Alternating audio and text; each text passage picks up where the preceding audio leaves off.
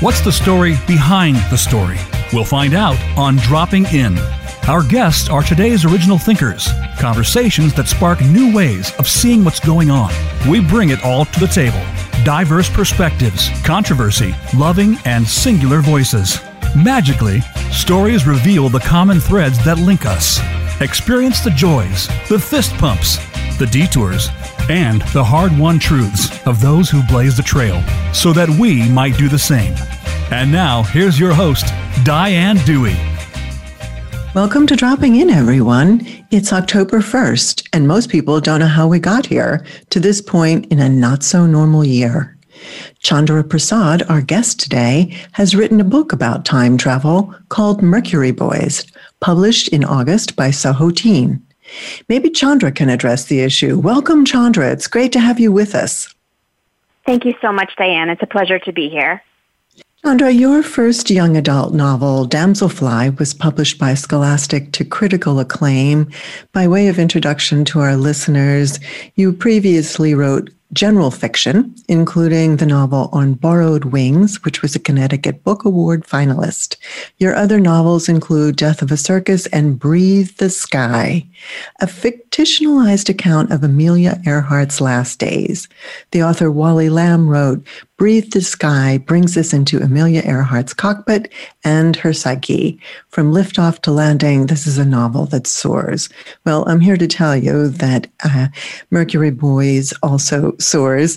Prasad, Chandra Prasad, you are also the originator and editor and contributor to Mixed, the first ever anthology of short stories on the multiracial experience. Being multiracial yourself, you've long acknowledged the dearth of significant multiracial characters in literature, especially for teens. So we've got between 7 and 14% of this country's youth population as multiracial, and less than 1% of children's books currently feature a significant multiracial character. So Mercury Boys has as its character Saskia Brown, and she is a winning protagonist. You've written novels and now young adult fiction. Chandra, how do you describe yourself and what you're doing? Well, that was a really good summary. Thank you. I started out in writing, and I started actually at a really young age. I was serious about writing even as a teenager. And I always wanted to tell stories about identity, and I think that does go back to the fact that I'm more than one race. I'm half Asian and half white, and when I was growing up some time ago now, there were really no stories that had significant multiracial characters, and so from the beginning, from the get-go, I was interested in exploring identity and exploring kind of the areas between categories of identity. So all of my books, whether they're young adult or before that I was writing a lot more general fiction or novels for adult, and I still have some coming down the pike, they all explore identity in one way or another, whether that is gender, race, sexuality, and all of the gray areas in between. They all have that theme running through them. And especially now that I'm writing novels for teens that adults also read, I feel a special obligation almost to address those in-between areas, because all kinds of teens need to see themselves reflected in the books, and I think it's very important to provide books that cover this multiracial sector, since it is growing, like you said, so rapidly. And it's also true that lives don't look the way they used to, right? So Saskia Brown, our protagonist in Mercury Boys, she is from a divorced family, a recently divorced parents. So this also gives her, I think, a sense of shame or of not belonging, or not having the traditional, family structure any longer. And she's also torn apart by it. She is African American. She also is multiracial, but I think identifies as multiracial, but in appearance, she is brown-skinned and she has an afro. So, she is identifiably multiracial. And I also wondered, obviously Mercury Boys, these are the objects of affection, but you also chose to write about a girl. So the female lead, is that something that you want to explore further? And is it through your existence as an adolescent growing up as a multiracial girl? Yeah, I think maybe just to give your readers a little, just a quick little recap of the book, because it does have a lot of things going through it. Like you said, it's mainly about a character named Saskia Brown, and she's a teen, a modern-day teen, and she has just moved from Arizona to a fictitious town in Connecticut. And most of the reason that she moved was that her parents had a very acrimonious divorce, and she's now moving with her father to a new town. Like many teens, she is from a family that is, not your traditional two-parent family. And she's thrust into this new place where she is a complete outsider in many ways. She's the new kid in town. She feels different because it's a pretty white town, and she's not white.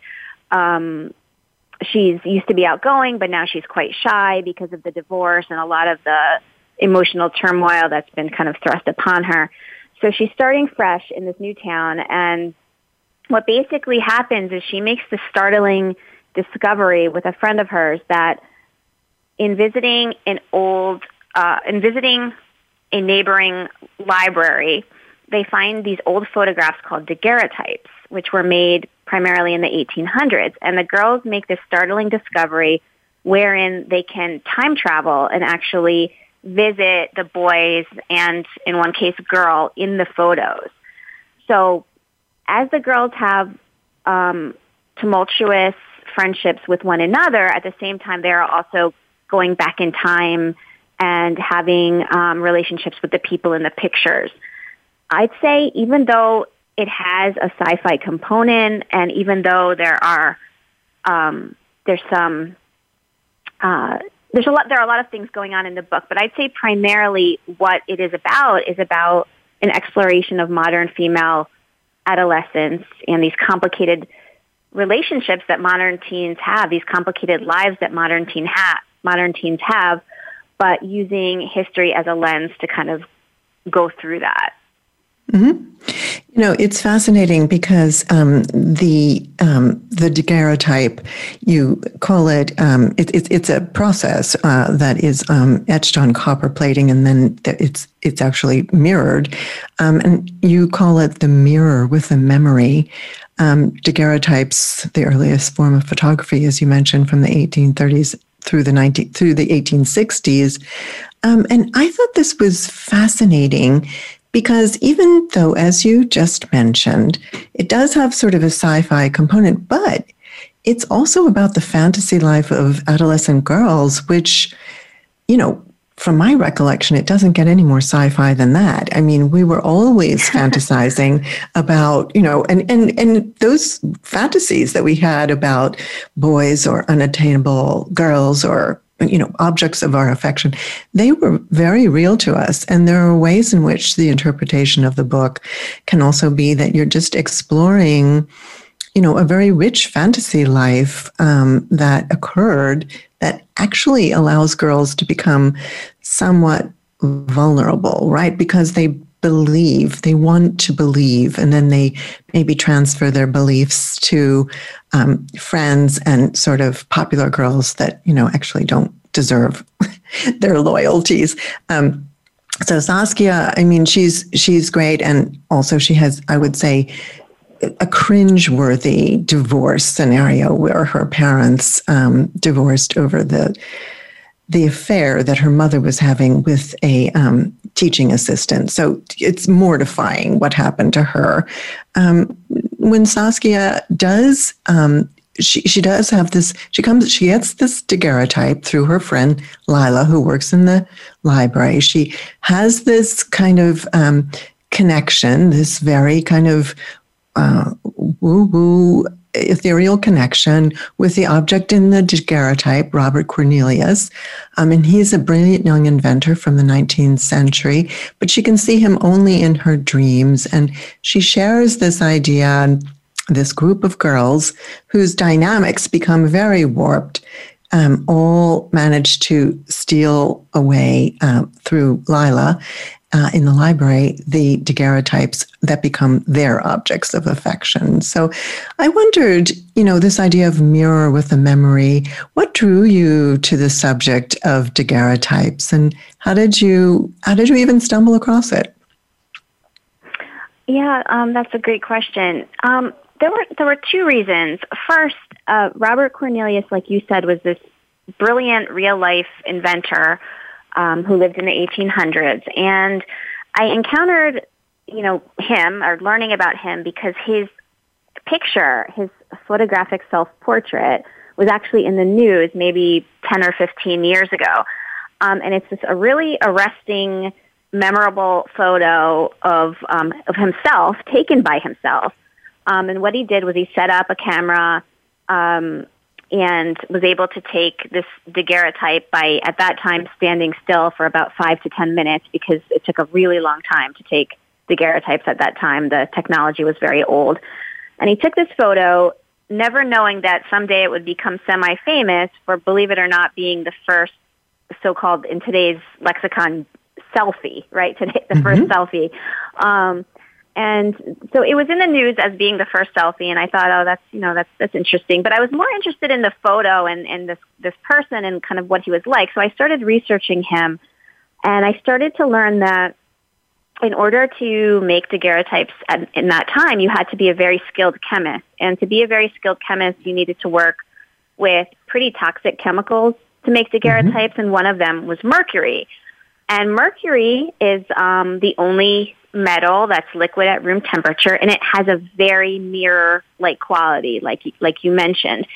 And so already being interested in Robert Cornelius and thinking this is good story material, I also started researching mercury, and that was just fascinating because mercury has a really storied mythology to it. Throughout time, people have thought it has all of these magical properties, that it could enhance fertility or help people live longer. Even some people thought it could help people achieve immortality. Even though we know mercury is poisonous, people ingested it throughout the ages, even as late as, really toward the beginning of the 1900s, people were still ingesting mercury, thinking it could help with different afflictions. Some famous people regularly ingested mercury: Abraham Lincoln, Louisa May Alcott, who wrote Little Women. So mercury was also fascinating to me, and somehow these two things, this idea of Robert Cornelius, this idea of mercury being this kind of magical element, those two things coalesced in my mind, and I started to think how they would work really well in a story about female teens on a journey of self-discovery and really, growing up, and how these two things, this dreamlike universe, like you were mentioning, and this idea of a toxic substance could help kind of draw out that story and bring it to life. It's really fascinating. And I love also in the book that the images, the actual daguerreotypes are there. And Cornelius is exceptionally compelling looking.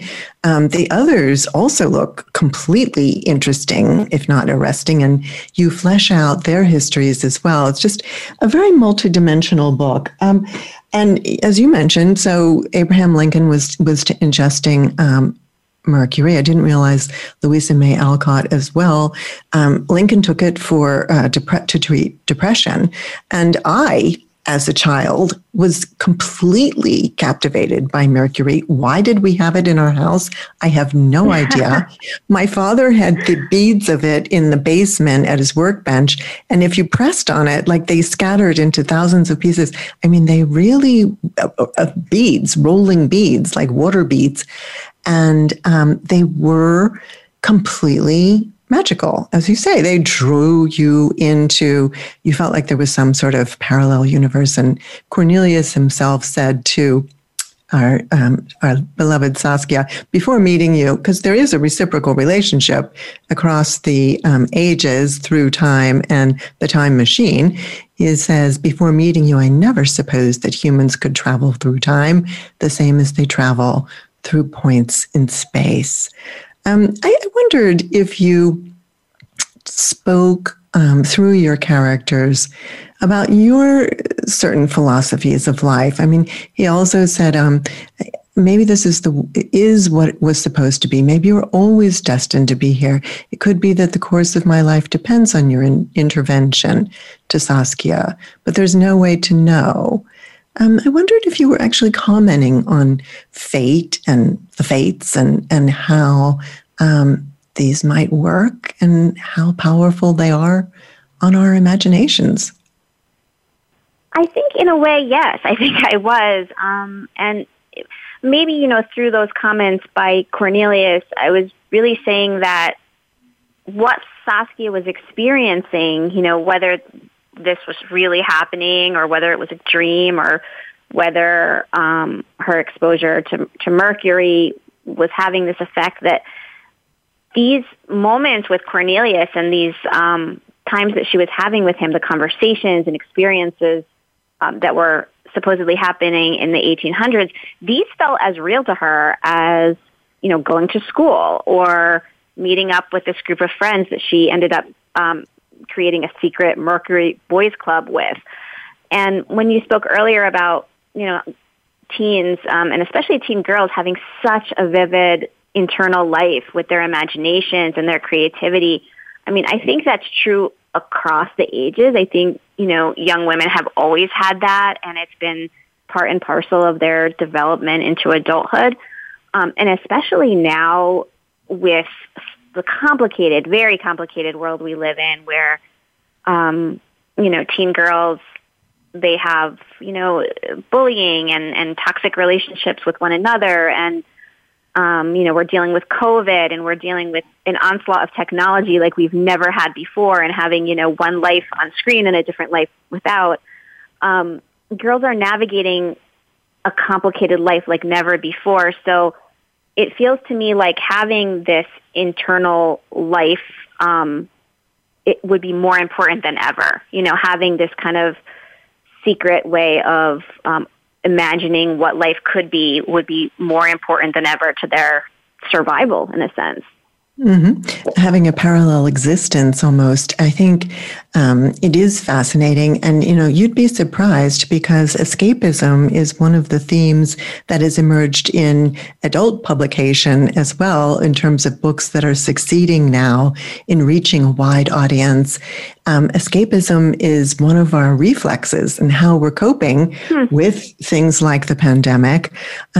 We just have a couple minutes before the break, but I wondered if you would just comment on, now that we're talking about this rich fantasy life, how does escapism help marginalized girls in particular to cope, do you think? Is it something even more intensive there? Well, yeah, I mean, Saskia is marginalized in so many ways in this book. Like we talked about, she's going through this divorce and she's having toxic relationships among her friends and she's navigating a new school. So I think that escapism for her is not just something that she feels compelled to do, but something that she actually just needs to do to cope and survive under the circumstances that she's in. And, it's very interesting to me what you said about escapism becoming more popular today, because I think you're right that it's not just about, teens. I think that even adults need to do this right now. And that's why, there's so much binge watching of television shows or, definitely what we're reading is a little different because nobody really wants to be reminded of some of the stark realities happening right now. But certainly when you have a girl like Saskia who, is dark-skinned and is a new person in a new place, all of these things coming together really are propelling her into needing to escape and to kind of get away from her reality in order to just kind of get through life on a day-to-day basis. Absolutely. And it's a spoonful of sugar helps the medicine go down. In this book, Mercury Boys by Chandra Prasad, we find ourselves lost in a world of imagination, but also one of realizations. So when we come back, we'll continue our conversation with Chandra. Don't go away. We'll be right back on Dropping In.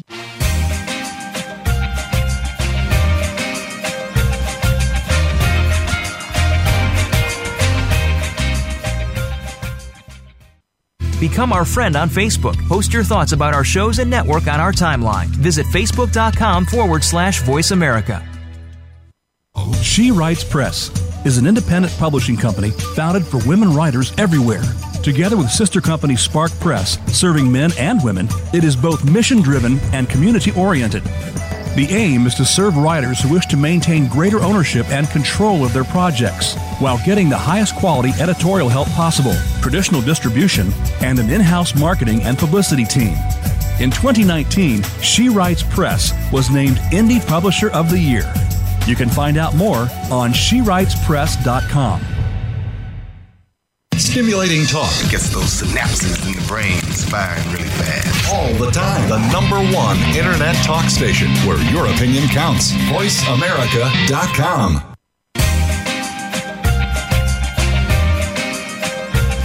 You are listening to Dropping In with Diane Dewey. We'd love to hear from you if you have a question or comment about the show. Send us an email to diane@dianedewey.com. That's diane@dianedewey.com. Now, back to Dropping In. Welcome back, everyone. We're here with Chandra Prasad, author of Mercury Boys. It's young adult fiction, but as an way adult reader, I got a lot out of this book, Chandra. It begged the question for me, what we were speaking to before the break, maybe who did you have in mind when you wrote the book? Or, were you aware of these currents in our culture now where escapism serves a real function for us in terms of what we're listening to, what we're reading, what we're looking at? Who did you have in mind? Yeah, so one of the reasons I decided to write in general fiction and then also young adult fiction is that a little known fact in the publishing industry is that adults, and especially adult women, read young adult books almost as much as teens do. I mean, I know that I've always read a lot of young adult fiction and have found it, very compelling a lot of the time. So I really wanted to reach, a broader readership with my books, and I know that, some of the key themes that adolescents love to read about, coming-of-age stories, focus on big issues like life and death and romance and friendship and, how our identities change through times. Well, these are issues that not only teens are interested in, but also, I don't know any adults that are not also interested in these themes as well. So that was important for me, to try to reach as broad an audience as possible and to kind of keep my finger on the pulse of what all kinds of readers would like to read more about. Well, you've done just that, and it's not a one and done. The themes that are in this book, certainly peer pressure, losing your identity, losing your personal power to someone who's intimidating. I mean, obviously, the most stark example is bullying, but, it can be much more nuanced than that. And what happens in Mercury Boys is more subtle. There's a kind of a takeover of Saskia's personality because she has this romance going, this fantasy romance going, and it keeps her going. But also this club that they form around the Mercury Boys, that it gives her the sense of belonging that she's really missing. And, maybe the same thing happens at the country club. Maybe the same thing happens to adults when they sort of, surrender parts of themselves to fit in to some sort of, cultural group. As you say, these things are not one and done. These are issues that travel with us as does identity throughout our life. I wondered if Saskia was particularly able to be manipulated because of her sense of shame, and whether you felt that the sense of shame that she felt could possibly be intergenerational as well. African Americans come from a place of, being undereducated, historically underserved many times, and just feeling in general like they don't really belong to the mainstream. Does that enter into Saskia's psyche, do you think? I think yes, it does. I made a conscious decision in writing young adult novels that I wanted at least one primary character, if not the most primary character, the protagonist, to always be multiracial. Because honestly, there's such a dearth of them. They're so underrepresented in teen and children's literature that I wanted to, help be a part of that positive change. So in my previous book, Damselfly, the protagonist is more like me, the author, in that she's half Asian and half white. In Mercury Boys, Saskia is something that I personally am not, and she's half African American and she's half white. So I can't really, I'm not being Black, not being African American, I can't speak to that experience, but I can speak to the multiracial experience, and I think that is shared across racial categories. If you are multiracial, there are certain things that you feel regardless of what the components of your multiracial identity are. And some of those components are not being easily categorizable, not necessarily fitting in to one group of people or another, needing this ability to be slippery, needing this ability to kind of adapt depending on what group of people you're with and which identity or persona you want to show. Multiracial people tend to have higher levels of bullying. They tend to have higher levels of, unfortunately, poverty and food insecurity and emotional trauma. And this is especially important to note, I think, as we look at the numbers of multiracial people, because from the 2010 census to our most recent census last year, the multiracial population exploded. It increased 276%, which is just astronomical. And it was the single fastest growing population across all racial categories. So we have, a huge surge of multiracial people, especially multiracial youth, and they really have some unique situations and circumstances that they're growing up in. But I think society, culture, and certainly publishing is a little behind kind of identifying them as a unique group. So like you said with Saskia, yeah, she definitely has, she is in a very vulnerable position. And I think her racial identity is a big part of that. And, the trauma she's experienced with her family is a big part of that. And when she makes this move to Connecticut and she falls in with this group of girls, some of whom have her best interests at heart and some of whom definitely do not, she is in a much more vulnerable state than she would have been previously when she had a more secure sense of self.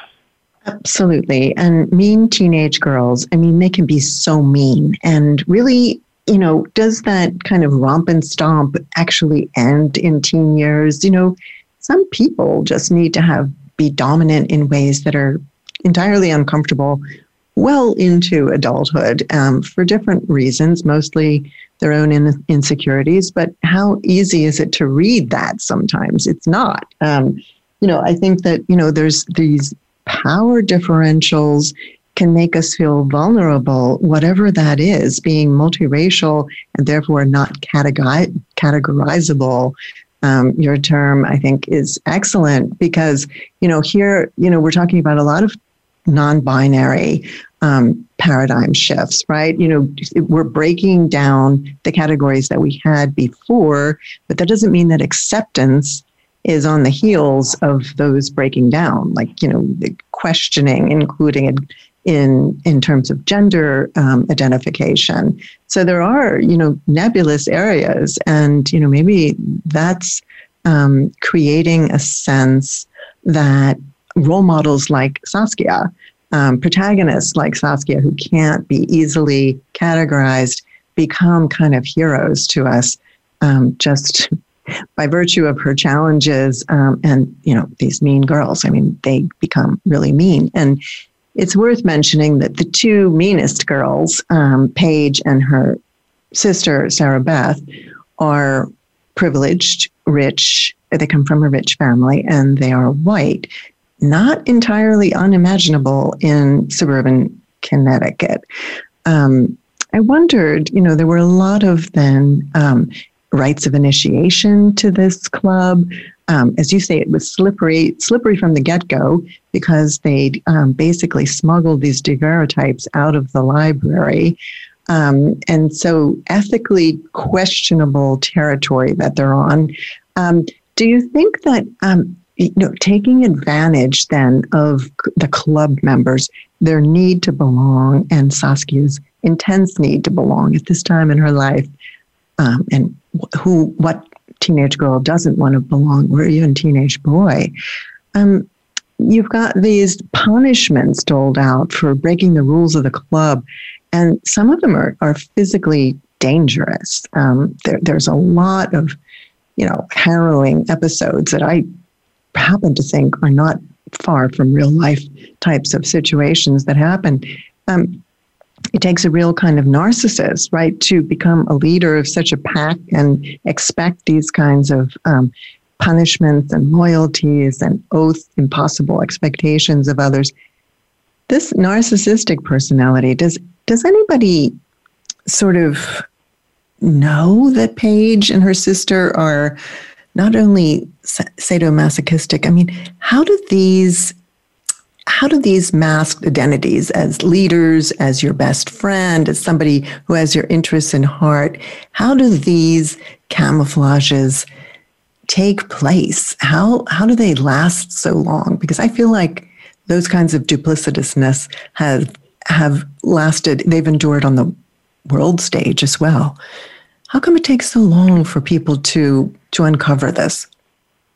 Yeah, it really, I see it even now, honestly. I think, like you said, Paige and Sarah Beth, they have a lot of privilege going for them. They're both, conventionally very attractive. They're white. They have, very importantly, they have money. They have a lot of money, and they've always had kind of a high status, within the school. Paige is, very popular. And I think, complicating matters is that she's actually very smart too. Her IQ is very, very high, and she does very well in school, and she has leadership positions. So for someone that is feeling insecure, that would be exactly the type of person, you might be happy to be befriended by, to be thrilled to be befriended by, because, if someone like Paige, thinks that you're important enough, to be recognized, then that would mean that you matter, right? And that's kind of what you were just getting at before. So even though this is a work of fiction, and Paige is not real and Saskia is not real, I think definitely that there are, Saskias and Paiges all in every town all over the country, right? These things endure, and a lot of the structures of wealth and privilege, these endure too. So it is hard to disassemble these structures and to kind of for teens to figure out, just because a person has all of these things, that doesn't necessarily make them a good person or a worthwhile person. And as we all know, teens are figuring things out as they go. So of course they're going to not recognize people for who they really are at times. We've all been guilty of this, and like you said, even adults are guilty of this sometimes. Maybe we've gotten older and wiser, but there are always people that are going to have things that we want, or that we want to attain, and we're going to be attracted to these people. And hopefully, as we gain more life experience, we'll be better able to differentiate who is in fact worthwhile and truly cares about us, and who, are people we'd better stay away from. We have a need for approval, and the better handle we get on that and giving ourselves the validation that we are seeking, the more agency we have. Saskia is she feels also rejected and cast away from her mother, who left the family. This is not an unheard of circumstance either. And this fear of rejection and feelings of unworthiness. I mean, how is that preyed upon in teenage life? It's a huge theme, right? And it's one that we carry going forward. Is part of storytelling the way to actually kind of heal or resolve some of these issues? Oh, definitely, because I think a lot of us read not just to escape, but also to see ourselves in the stories. Any very good book I've ever read, I've come away from probably learning something not just about the story, but also about myself, right? So I think that, I'm hoping at least that as people read the book, they identify with some of the circumstances Saskia is going through, and maybe self-reflect and think, how would I have dealt with that situation, or have I already dealt with that situation, and how did I come away from it? One thing that surprised me when I wrote Mercury Boys is that I didn't realize how much I would like Saskia's best friend in the story, Lila. Lila, at the end of the day, is I think the most sympathetic, reliable, likable character in the book, honestly, because she's the only one that consistently seems to have a good head on her shoulders, and she has a lot of self-confidence. She knows who she is. She has a good sense of self, and thankfully that hasn't been shaken yet by life and circumstances and surroundings. So she is kind of the rock that not only Saskia relies on, but I think we as readers rely on too, and I didn't set out trying to make Lila like that, but I'm very glad that she was. Me too, because Lila is the most reasonable. She stands her ground. She's not taken in with being impressioned, by the so-called grandeur of these girls, even though they have long tan legs and are totally popular with the boys and, brilliant and all this other stuff. Well, forget it. Lila's not impressed. She's got her car and it's got dings in it, and she's relatable, and we love Lila. We've got to take a commercial break right now, but we're going to come back with Chandra Prasad, who's created these lovable characters and some despicable characters, when we come back on Dropping In. Don't go away. We'll be right back.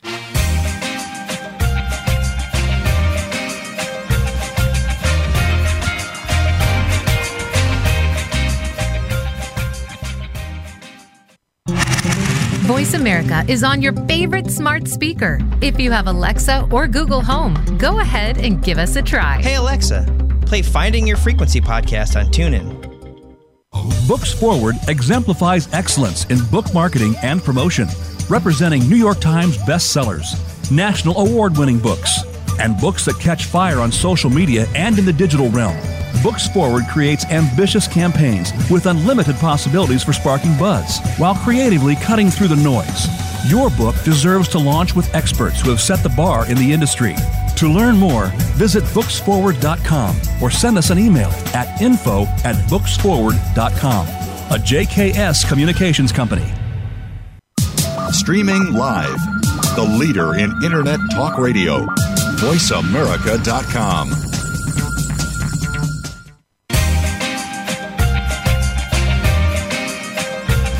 You are listening to Dropping In with Diane Dewey.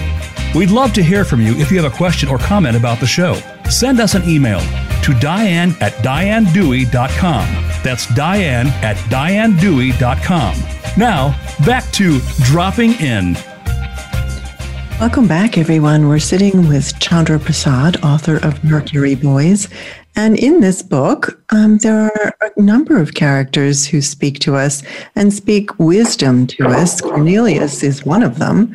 He says, "Be kind to others, be kind to yourself, and never allow others to deter you from your chosen path."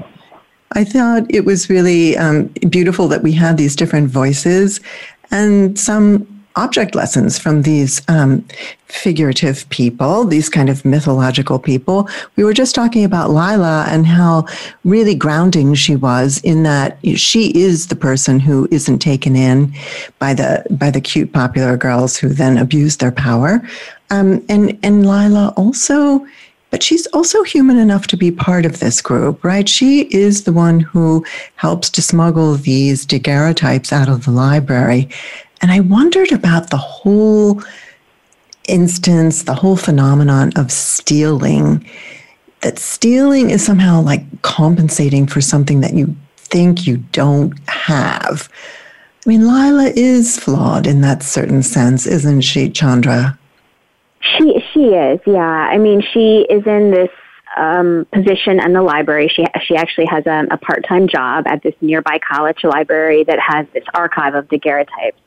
And there's a person who works there, actually, his name is Rich, who is another one of the few people in Mercury Boys that I think has her best interest at heart, who is a very trustworthy character through and through. So she's not only, breaking the trust of the college when she takes these daguerreotypes off premises, but she's also breaking his trust too. But I think for Lila, she really values Saskia. We learn, I don't want to give too much away about in the book because it's kind of a important point, but Lila is gay, and originally, she kind of has a crush on Saskia, which really turns more into a friendship. But she wants to please Saskia. She wants to do right by Saskia. So when Saskia's asking for these daguerreotypes, she does make this concession and take them out. And it's wrong, but I think in Lila's mind, the end justifies the means. She thinks, well, I'm doing this small transgression, but if it makes my friend happy, and she obviously is she's in a bad place, right? She's having a really hard time with a number of things. So if this gives her some happiness, I'm going to do it. And I think that's why Lila does it. I don't think she gets any thrill out of taking the things out, but Saskia, certainly by the end of the story, I think she sees just how much Lila did for her, and she realizes that that's, this is a true friend. This is a true friend that kind of looked out for me from the beginning, and she is able to compare her to some of the other girls in their group, this Mercury Boys Club group, the secret society the girls established, and she's finally, by the end of the story, Saskia is able to parse through the different people and to see them for who they really are. And, hopefully we all go on a life journey like that, right, at different points in our lives. And I think that's why, friendships change and evolve over time, because we're able to see, who is truly, valuing us and who, is with us just for a different kind of reason. We see through the veils, we pierce it. Lila also, she's on an authentic quest herself. It's not easy being a teenage girl and being gay.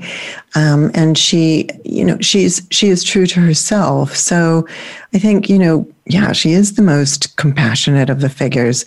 I wondered about this idea of, you talk about it several times, chemicals. And okay, so Lila's, she's at the library. The daguerreotype process she understands very well, and she actually they create their own daguerreotype, which is kind of fascinating. The process of it, but chemicals. Okay, and you mentioned there are dangerous chemicals involved in daguerreotype making. There's also the pollution at the manufacturing facility in the town, wrong side of the tracks, but they do get there through, some of their escapades.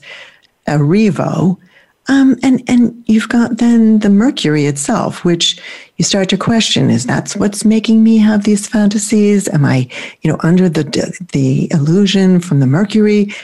How it's getting very slippery slope here. What's real and what's not? But one of the things that you do allude to is that there are potentially chemical causes of mental health issues. Not to be a downer from the escapism of the girls and the Mercury Boys Club, but I mean, there is something to that, right? I mean, this concept that actually we could be dealing with pollution as a psychological factor. Oh, yeah. I mean, there's no question. And I mean, anyone that's read any news knows that, people have played a huge factor in the changes Earth is experiencing. And as I've gotten older, it's never ceased to amaze me how we can willingly, harm ourselves without realizing it. I live in a town right now that has a very high percentage of physicians, and that's because we're near a university and a hospital. And so that's just, I'm saying this because every time I walk around our town, which is reliant on well water, I notice pesticide signs up everywhere. Mm-hmm. People have sprayed their lawns, people have sprayed their trees, whatever, and we have, doctors not realizing that the chemicals they're spraying, which are factually they're neurotoxicants, they can cause all kinds of, very severe, in some cases they're carcinogens. These chemicals are just washing off the lawn, and they're going into the ground, and they're going into the common aquifer that we all share, and then we're drinking this water. And my town is not an uncommon town. This happens all the time. Chemicals are everywhere, and they're part of daily life. And I think we don't necessarily connect that, the ingestion of all the chemicals in the air and in our water and in our food with the possibility that these could be affecting us, mentally and physically. And it's not until we make a solid connection between, for example, firefighting film has been in the news lately as being, directly correlated to certain kinds of cancer. So firefighters have certain kinds of cancers. It's not until that direct correlation is made that we're like, this is dangerous. But the fact is that we are all, exposed to quite a few chemicals all the time, and it is important to explore that and to really think about that as one of the precipitating factors for mental health, for physical health, and for kids. This is there's no question for me that's part of it, part of the problem. Absolutely. And then we've got the smoke from the wildfires that has drifted across the continent and is thought to cause, brain damage in a very literal sense. So I was just very glad to see you put that in there as an issue, a global issue. And there's also another issue that culturally I thought was important that you brought up, and that is immigration, bigotry, and otherism. You are, again, we're off on this whirlwind fantasy ride, which is entertaining, if not illuminating. But here's a quote from the book. "It's not safe here." This is one of the Mercury Boys. He whispers, "Disease has swelled, smallpox, cholera, and tuberculosis. My father says it's the Germans who are responsible for this." And this is he won't let immigrants into our store, even though he is one. But I don't believe the Germans are to blame. I don't believe anyone is. I mean, the sense of otherness, right, and the sense of someone's got to be blamed. There has to be someone that we have to scapegoat. Is this another theme that you deliberately touched on, and it sort of affects Saskia in a way too, doesn't it? Oh, absolutely. I mean, that's a perfect example of something happening in the 1800s where the more things change, the more they stay the same, right? So at this time in Philadelphia in the 1800s, Cornelius's father is worried about Germans coming in. Well, you could pick a different place in America in a different decade, and you can worry about Italians or Jewish people or Muslims or African Americans or Mexicans. It doesn't matter. Someone is always kind of the culprit. Someone is always supposedly lessening your quality of life or whatever. This is just something that our country and really the world has continually struggled with. And And I think when you look at it in historical context, you see just how absurd that is. But we have to realize that these prejudices, this bigotry, this otherness, as you say, it's been around forever. And unless we all kind of recognize it as being arbitrary, we're never going to get past it, right? So it's hard. I think we really do need to see it in a historical context to understand just how flawed this idea is that some other racial group is somehow sabotaging life for everybody. This isn't real, and we're able to see that in fiction. It's a little harder to see it in reality sometimes. Right. Well, incredibly, we just have a few minutes until we close. I'm so glad that you zeroed in on this issue of otherness and estrangement from others, both personally with Saskia and on a macro level with these speakers from another time. I also wanted to, at a very personal level, just, talk with you briefly about just the idea of loyalty and love. So unquestioning loyalty and love, these get confused very easily, especially if you have a demanding user mother, as Saskia does, especially if you have the popular girls who are mean and, using you for their own ends. How do you differentiate loyalty and love? And is that part of the message of your book, Mercury Boys? Yeah, what a tough lesson that is, right? I mean, I don't know if any of us haven't ever had someone in our lives that it's been hard to differentiate between loyalty and love, or someone that's been toxic that we've haven't been able to discern that about. It takes time, and it takes thoughtful calibration of that relationship. And it's something that Saskia is going through, but it's a really universal experience trying to sort out, if I'm with someone that has always said that they're my friend or always said that they love me and they're a close relative, but every time I'm with them, I don't feel good about myself, or, they say something derogatory that brings me down, then, we have to be able to separate ourselves from these people. It's something that we all have to do in order to attain some level of self-peace. Correct. You're absolutely right. And Chandra Prasad, you've given us a beautiful book about free choice, strength, calm, equanimity, and developing ourselves and our identity. You write that failure is merely a necessary catalyst, propelling us ever closer to success. Thank you so much for being with us, Chandra Prasad. Oh, Diane, it was such a pleasure speaking with you. I love your show, and I really appreciated being on. Thank you. It's been a pleasure for us as well. You can find Chandra on her website, chandraprasad.com, mercuryboys.com, Twitter, Chandra Books, Instagram, Chandra Prasad Books, and TikTok, Chandra Prasad. It sounds like we're going to be able to hear more from you in future YA fiction, and I'm very glad of that. Thanks also to our engineers, Matt Widener and Aaron Keller, to our executive producer, Robert Giolino, and most of all, to you, our listeners. Remember to stay safe and don't let the turkeys get you down. Till next week, thank you for dropping in. Thank you so much for dropping in. Please join Diane Dewey again next Friday at 8 a.m. Pacific Time and 11 a.m. Eastern Time on the Voice America Variety Channel. We'll see you then.